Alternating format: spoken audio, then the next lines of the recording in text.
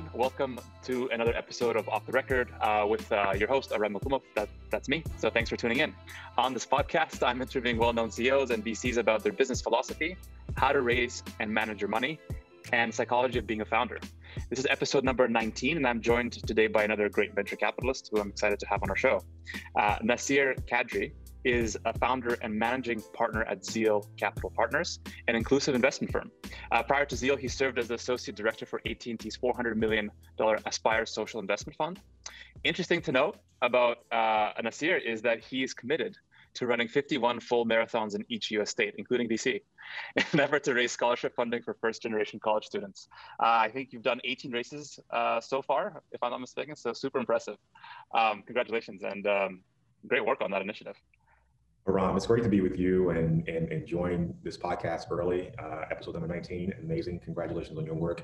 And share this and create this space to talk all things access to capital, innovation, opportunity, solving painkiller problems. And I'm just really excited to have a conversation and share my story with your audience. Cool. Well, I'm excited having you on our show as well, and I'm looking forward to it.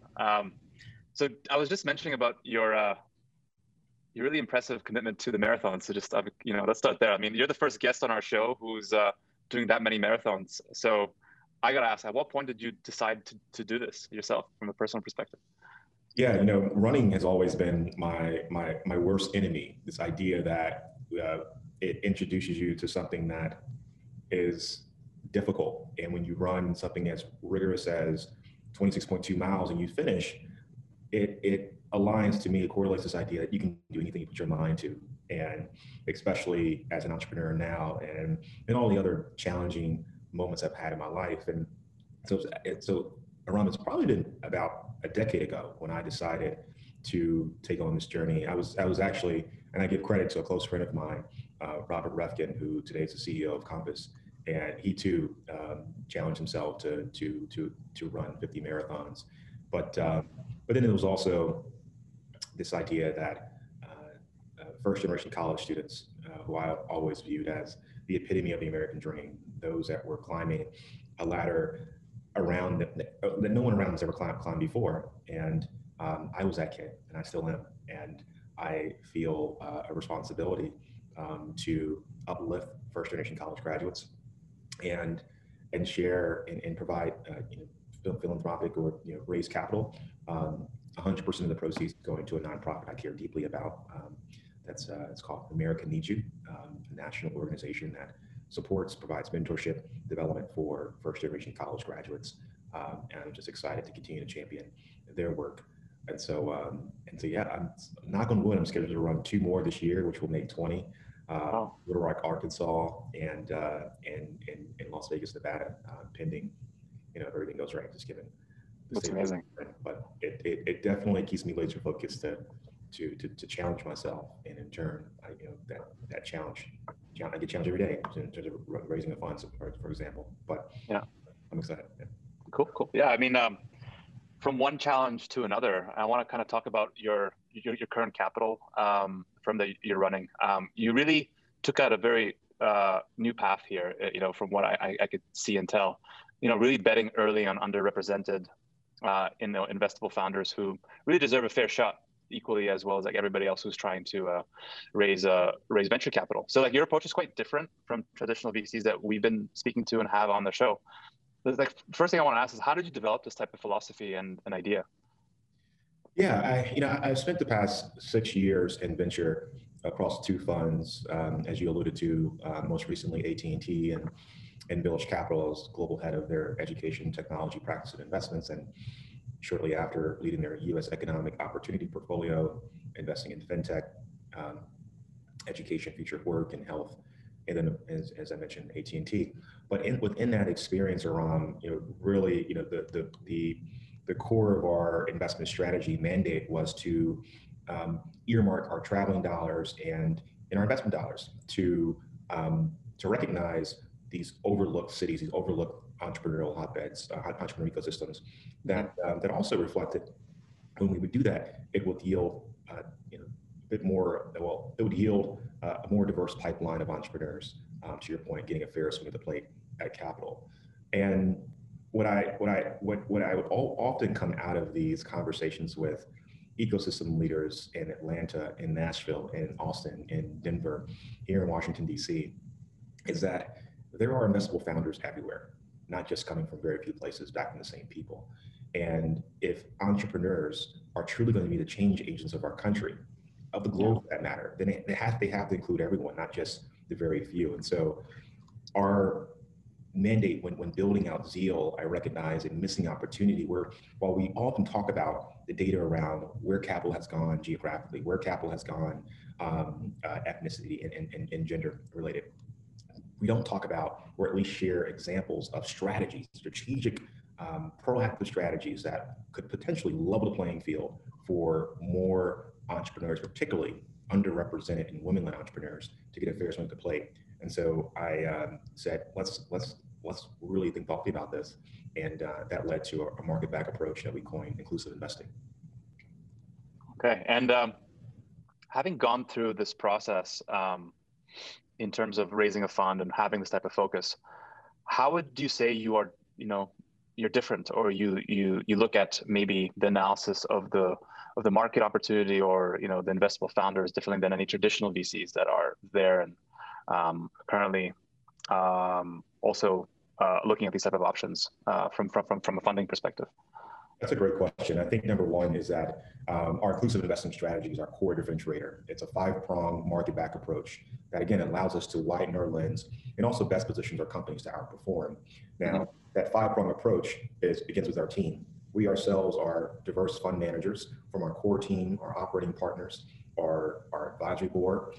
Collectively, we have strong domain expertise and operating experience and investment acumen across the 2 verticals, which actually is number 2, is that we're a sector-specific fund. I think you find most venture capital funds are generalists.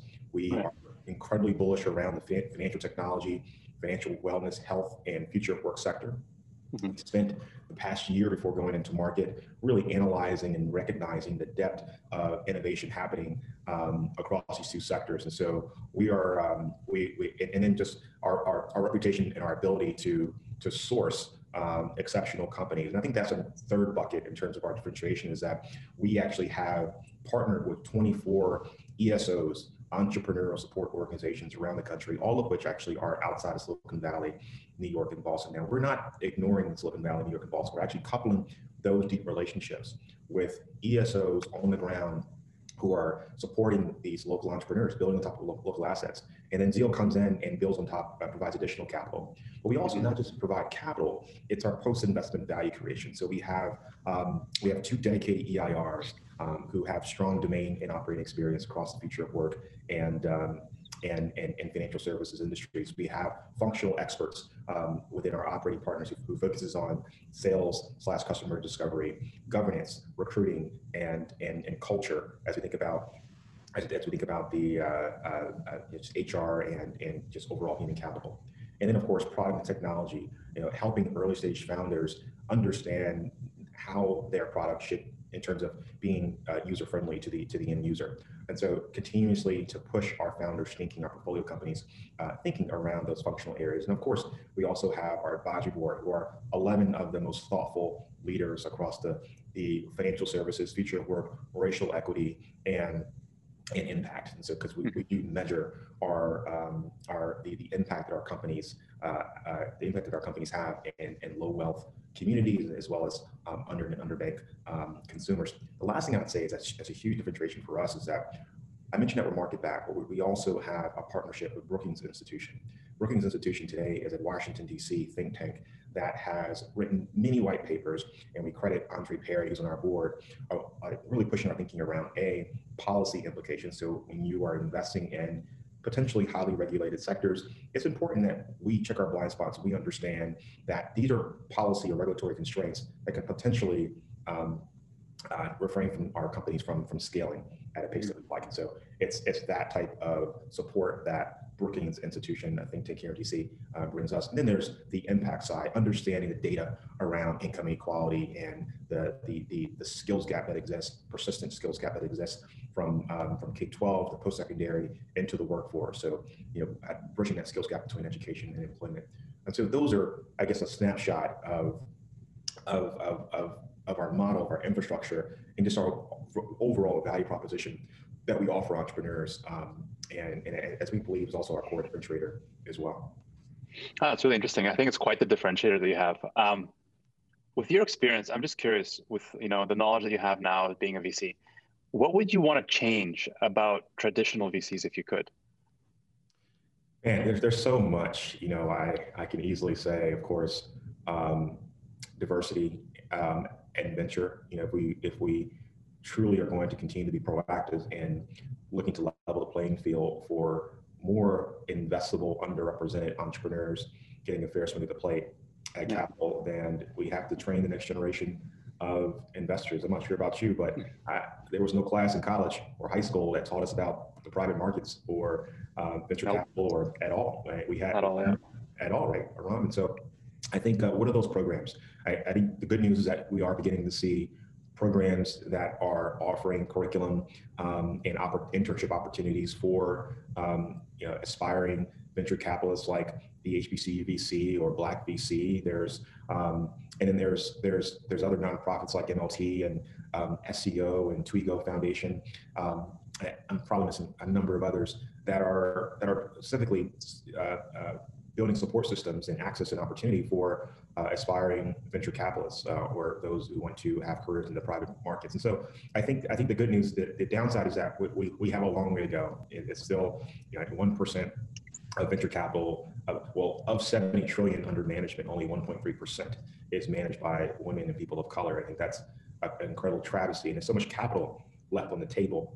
But there's some structural things that how I think about what as I'm building out Zeo, for example, just overall constraints that exist when limited partners are seeking to invest in GPs. There's this challenge of he's a first-time VC, and so we rather wait until Fund 2 and beyond, or he's a solo GP, and there's the seer can never wish it on the seer, but the seer can get hit by a bus tomorrow, and that will not be good. It won't be good, but how do you mitigate the risk of it's just like a number of like chicken and the egg situations when forming partnerships with limited partners. And for the most part, I definitely understand, but I think there's just structural challenges that negate particularly diverse fund managers like you and I to really gain that access to capital and the opportunity to build an institutional fund. Yeah.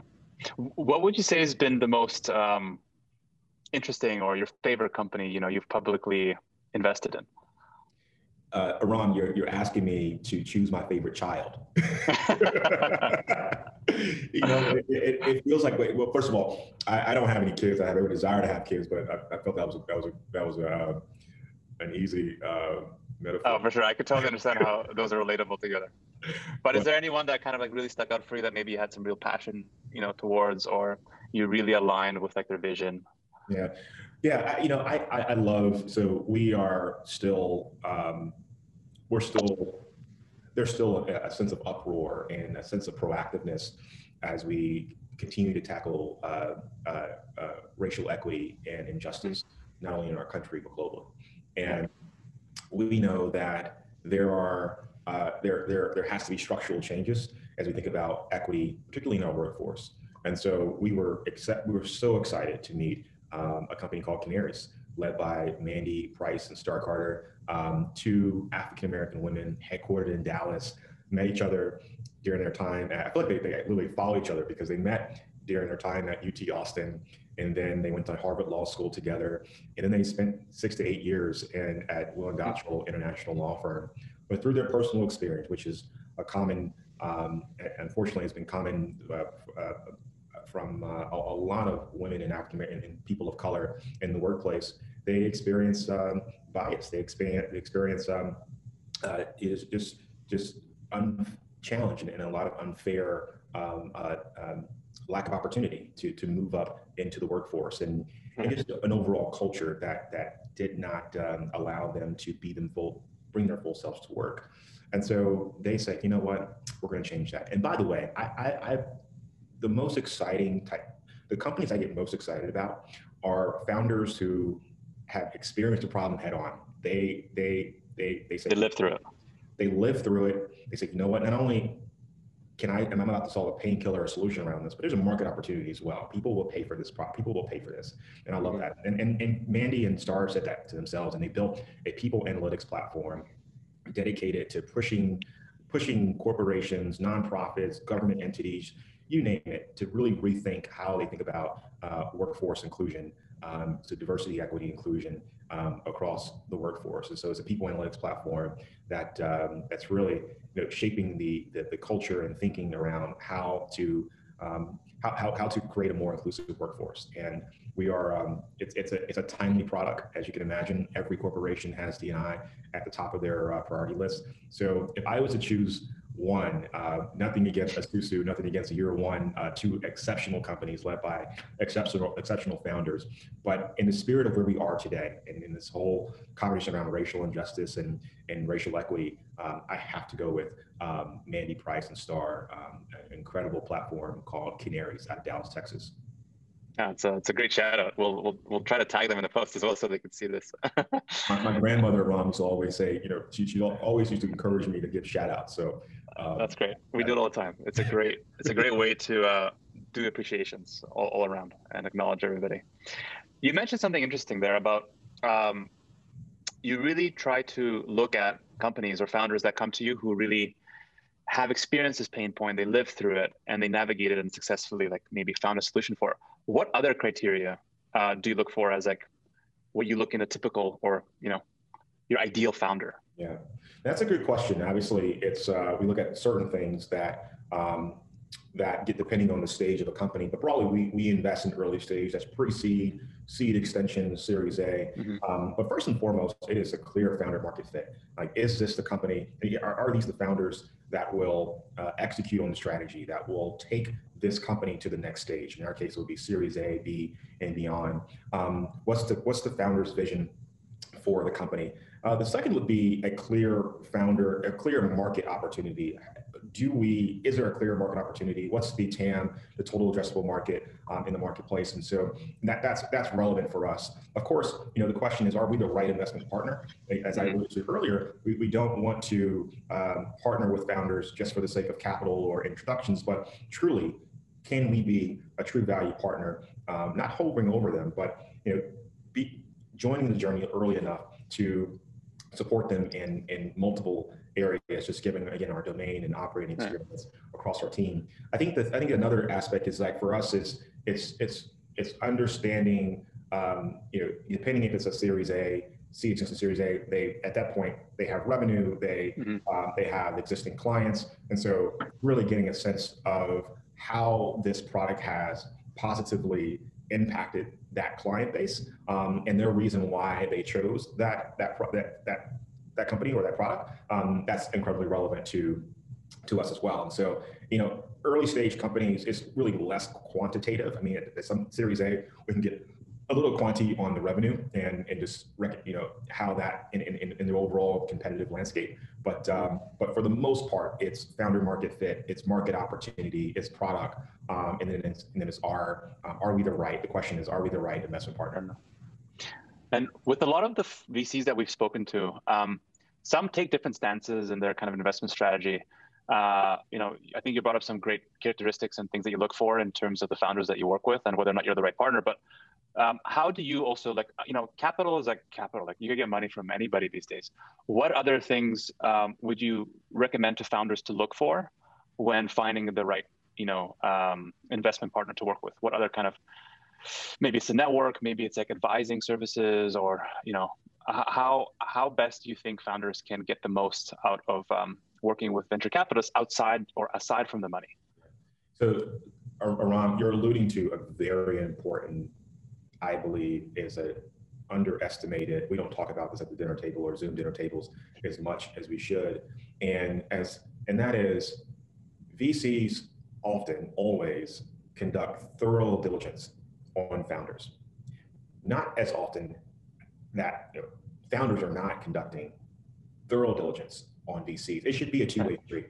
And I think that's another, to your earlier question around what I would love to kind of see in terms of the culture dynamics, it's so one-sided. It's a one-way street. I think that in order for us to really know each other, hence the whole inclusion concept, then I'd encourage founders to really push questions on VCs and ask them around, recognizing their gaps that exist currently in their company, whether it be their lack of go-to-market strategy, or whether it be, how to source and hire the best engineer product to build the technology, or just CEO leadership 101. Quite often when you're an early stage company, the CEO sometimes is not the best. As a company grows, you typically, not typically, but there's been multiple times where the CEO will be shipped out because the CEO is meant to run a large company. And so it's asking the questions, understanding the domain expertise, the history of the VC. Lots of VCs were former operators. They were in your shoes at some point. So maybe you want a VC that was a CEO at some point, and you can learn from him or her, right? Maybe that you recognize the LPs. Maybe some of the LPs that are invested in the VC could be potential partners. Like for us, we have a number of fintech strategic financial services investors in our fund. It is very strategic that for us that we invest in early fintech companies, and we are able to introduce those fintech companies into to these large fintech and financial services corporations. So I think it's ensuring that entrepreneurs, founders, CEOs are conducting thorough diligence on investors just as much as we're conducting thorough diligence on them. I love it. It's so true, and you're right. It's not talked about enough, and I don't think founders have enough confidence, frankly, at times in order to ask these questions, because they might feel like it might hurt their potential opportunity of getting capital. So they don't want to. That's the culture of it's like, that's just how it's being portrayed. And unfortunately, that's not right. I think most people would agree. If you truly take a step back and recognize the dynamics between a founder and a VC in the early days, and especially that hungry founder who needs capital to build the product and get to that next stage, it's like, should I ask him or her this or not? And to your point, around, if I do, I'm running the risk of not getting funded, but also want to bring my full self and share my pain points in my company, and I want to make sure they're the right partner. So that's even worse for women and people of color, for sure. Of course. I want to ask another kind of tangent question around places to get investment. So, we as a company got funding early on from different types of alternative sources. I think in general, there is a missing opportunity for founders to explore alternatives to VCs as well. What would you say founders are not doing here that they really should? That's a good question. One of the things I tend to start off with is, and I think getting VC capital to some people is sexy. It's like it's headline. It's a check mark. It's a check box. Like it's a credibility thing. Oh, you're backed by humility side. You're backed by Zeal, so you must be. you must be doing well. You must be doing well, But when you're an early stage company, if you can, and again, I recognize the broader dynamic of VC when we think about in the context of underrepresented entrepreneurs and women, not getting as much funding as men, particularly the white male counterparts. But you're to the extent that you can build out a proof of concept, you can really market map the market opportunity that you're tackling. You be customer obsessed and competitor aware is what is the common saying these days. And I think that in itself is incredibly important. But recognizing that going right to VC very early is not your best first point of funding. It can be accelerator programs that often provide family and friends type of capital to get your company off the ground. And there can be there's non-diluted capital, PRIs, program related investments from private foundations, for example.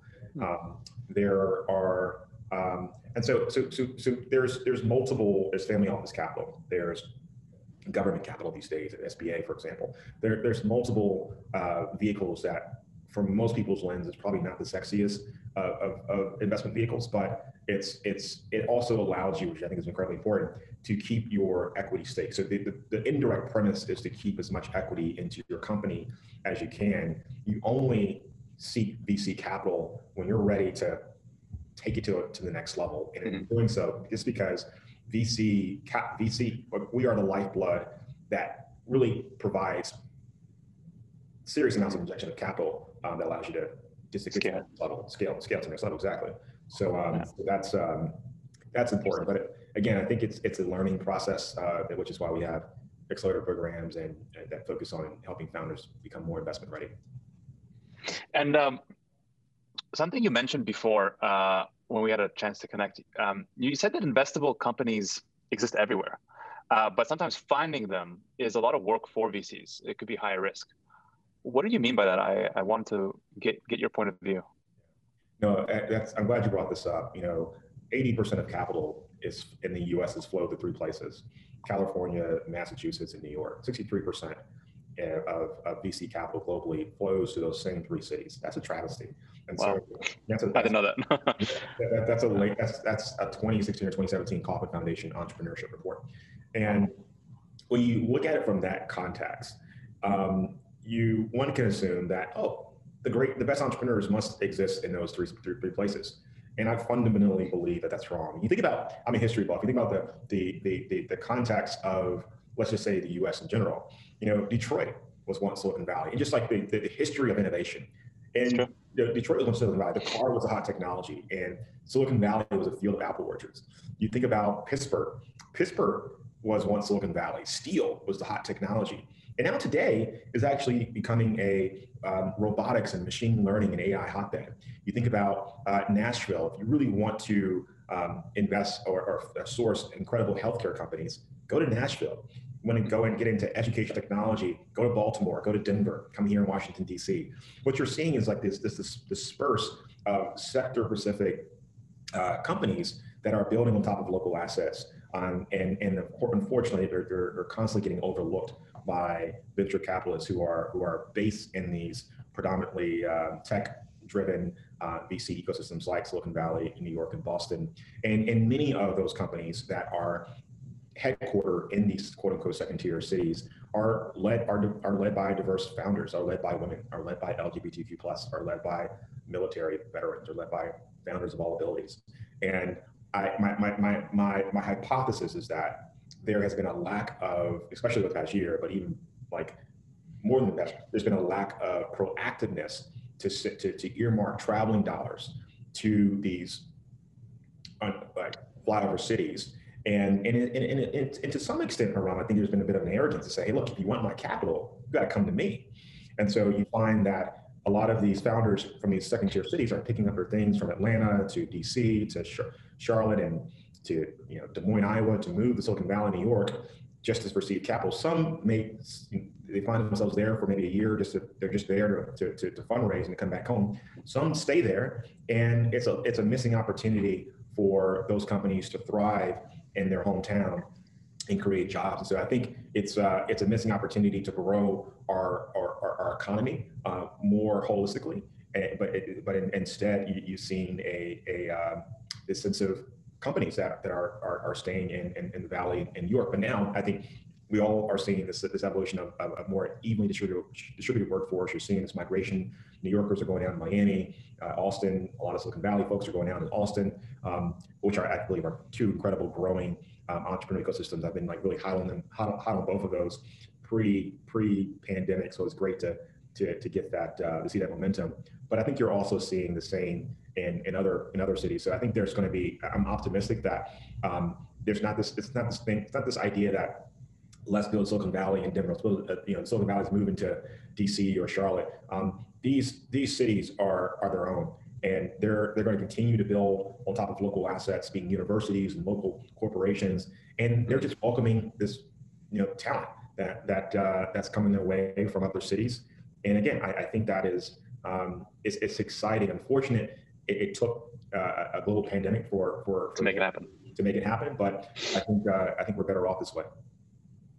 Yeah, I mean, it's been a big shift, remote workforce. And you're right, like, quality of life and cost of living in places like New York and San Francisco was always like stupendous in my opinion. And so I think with everybody moving, to more place where it's more comfortable to live, that dollar goes a lot further. That talent is like moving now across, the US or even like globally. Like I'm physically based in Barcelona. I moved here to have a better quality of life in many ways, right? From Toronto. So I'm not there during the winter, but a lot of people share this type of a mentality. I think these days, everybody can work from anywhere, and talent is now readily accessible, online, and it's there. But I wanted to ask you from a venture perspective, do you care about where the founders are physically? Do you try to, because talent, is everywhere now, but is there anything that you've seen in the last year in terms of like some challenges that founders have been coming across, or? Yeah, I think founders are still trying to figure it out, as we look to figure out what it means to build a culture in a digital, Zoom-like fashion. I think we're turning the corner, especially that there's vaccine. We're all going to be vaccinated, hopefully, or at least have the opportunity to be vaccinated at the top of the summer. And so once that happens, I think there's still going to be some form of right. Over the past year, we were actually productive by working from home or coming in the office maybe once or twice a week. I think there's still going to have to be some form of physical interaction to just keep that connection. There's nothing better than that human connection. That saying also correlates to, I love education technology. I think it's a component of education that could level the playing field, but teachers will always lead this work. And so that form of continued human capital management will continue. Same goes for the workforce.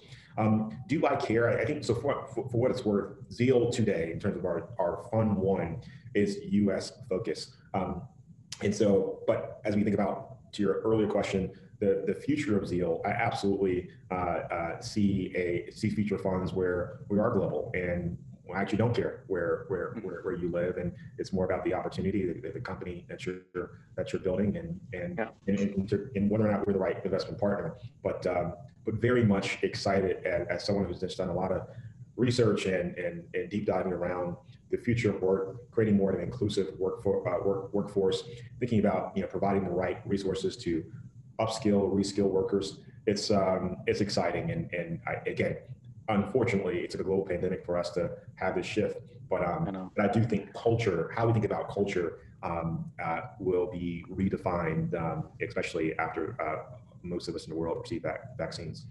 It's amazing how human nature needs a pandemic or the precipice of like some sort of climate change, disaster to realize, oh, we should maybe, think differently.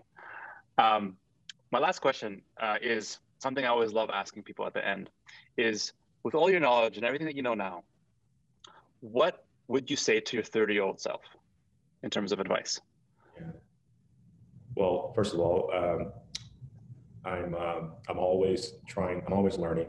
And while I've learned so much, I always feel like I'm building this company, building my life as I fly it. And so this idea of always learning and having amazing mentors around you, this idea that I never want to make a decision by myself. And that type of perspective and the encouragement around me continues to give me optimism that this was a great idea to build a fund, a best-in-class institutional fund that's investing in exceptional, diverse management teams, that's rethinking the building blocks of wealth, from education to employment to financial wellness. At 30, which was only 6 years ago, by the way, so not that long, I would have pushed myself to travel more. And I was having this conversation with my sister and my family even a couple weeks ago, dinner table, Zoom dinner table, and we were I think when the more you travel, the less ignorant you are. Not to say I'm ignorant, I was ignorant, but So true. I didn't have perspective on certain topics that that I was a part of. That in my role at that point, it was at Village Capital. In my role when I was here on the school board, so philanthropic or just volunteer roles, like being on the school board here, and just when you have a perspective from other countries in terms of how they support entrepreneurs, how they think about education reform, how they think about the digital divide, how they think about racial equity, it really strengthens your perspective. It allows you to share with other people who unfortunately probably didn't have that experience you had, and so or probably wouldn't have thought about it from that perspective given their lack. And so at 30, I was in their shoes, and I encourage entrepreneurs and students to travel when it's safe, and read often, to really broaden your perspective, so you can be able to push and ask questions that are relevant to whatever the conversation may be. And I think finding that outlet to continuously to get smarter, and doing so, you do that with you surround yourself with amazing mentors as well. So awesome. That's what I would say. No, that's great. A lot of great learning there for people to take away. Thank you. Thank you so much, Nasir, for being on our show today. For everyone listening, this was another Off the Record episode. It's a podcast with the goal to build a community of founders and VCs around it so we could help make businesses better together. So awesome having you. Thank you so much for your time today. Around, my pleasure. Thank you so much for having me.